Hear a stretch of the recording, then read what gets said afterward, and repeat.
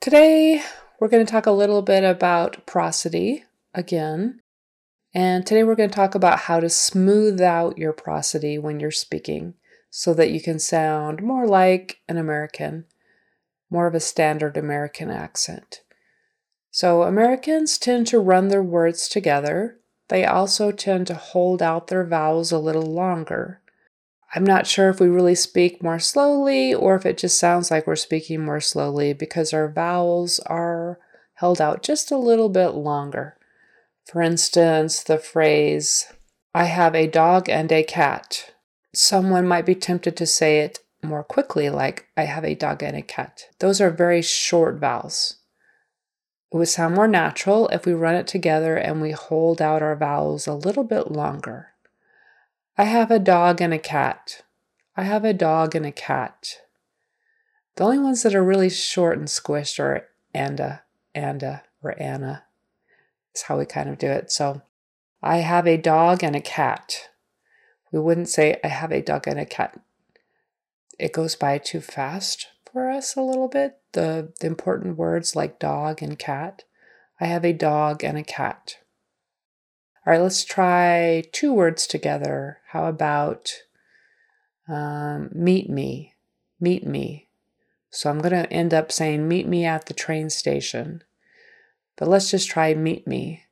So meet me, we've got two vowels in there. We've got two words in there. They're both short words, but we would say it like this, meet me. We wouldn't say meet me, meet me, meet me. That's too short, too clipped. All right, meet me at the train station. Meet me at the train station. We wouldn't say it short like, meet me at the train station. Meet me at the train station. Meet me at the train station. Meet me at the train station. Can you hear how it might be the same speed, although it sounds faster, but the vowels are more clipped, they're more short, and so are the words. There's a little bit of a space in between the words. They're not run together as much.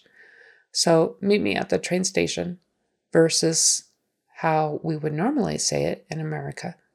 Meet me at the train station. Meet me at the train station.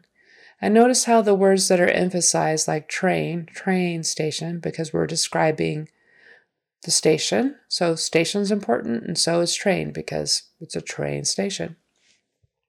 Those words, the vowels are held out even longer than the other ones because they're stressed. Meet me at the train station. Meet me at the train station. So we wouldn't say meet me at the train station because our emphasis needs to be on train station. All right, how about let's go to the movies? Let's go to the movies is how we would say it. We wouldn't say let's go to the movies. Let's go to the movies. So what's the difference? I'm going to try to do it as if I were making it very staccato and clipped. Let's go to the movies. Let's go to the movies. Let's go to the movies. That sounds more like each word is clipped and short and they're all kind of the same. Versus running it together and holding out our vowels a little more. Let's go to the movies. Let's go to the movies. Especially the movies part. Movies is the important noun there. And the stress is on the first syllable, movies. So that one is the one we hold out the most. Let's go to the movies. Let's go to the movies. Like even if I run let's go to the together, let's go to the movies. Someone listening will understand what I said because of the rhythm of let's go to the, we're used to hearing that, and movies. If I messed up my rhythm and said, let's go to the movies, someone listening would have to do a double take. Let's go to the movies. We'd have to process a second and understand, okay, what words do they actually say? Because we're not used to hearing it said that way. Like if we're used to hearing, let's go to the movies, just that rhythm by itself and the few sounds that we do hear, it's enough for our brain to immediately snap to, oh, he said, let's go to the movies.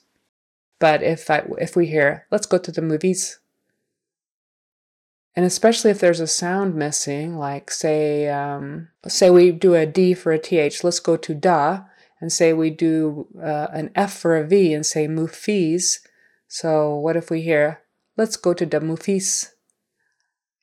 That's going to make it even harder for someone to understand, because not only were there a few sound errors, but the prosody was off. If I did it with the same prosody as Americans, but had the sound errors, let's see how easy that would be to understand. Let's go to the movies. Let's go to the movies. That would be easier to understand, even though those sounds are still in error, even though I said the D instead of the TH or the F instead of the V.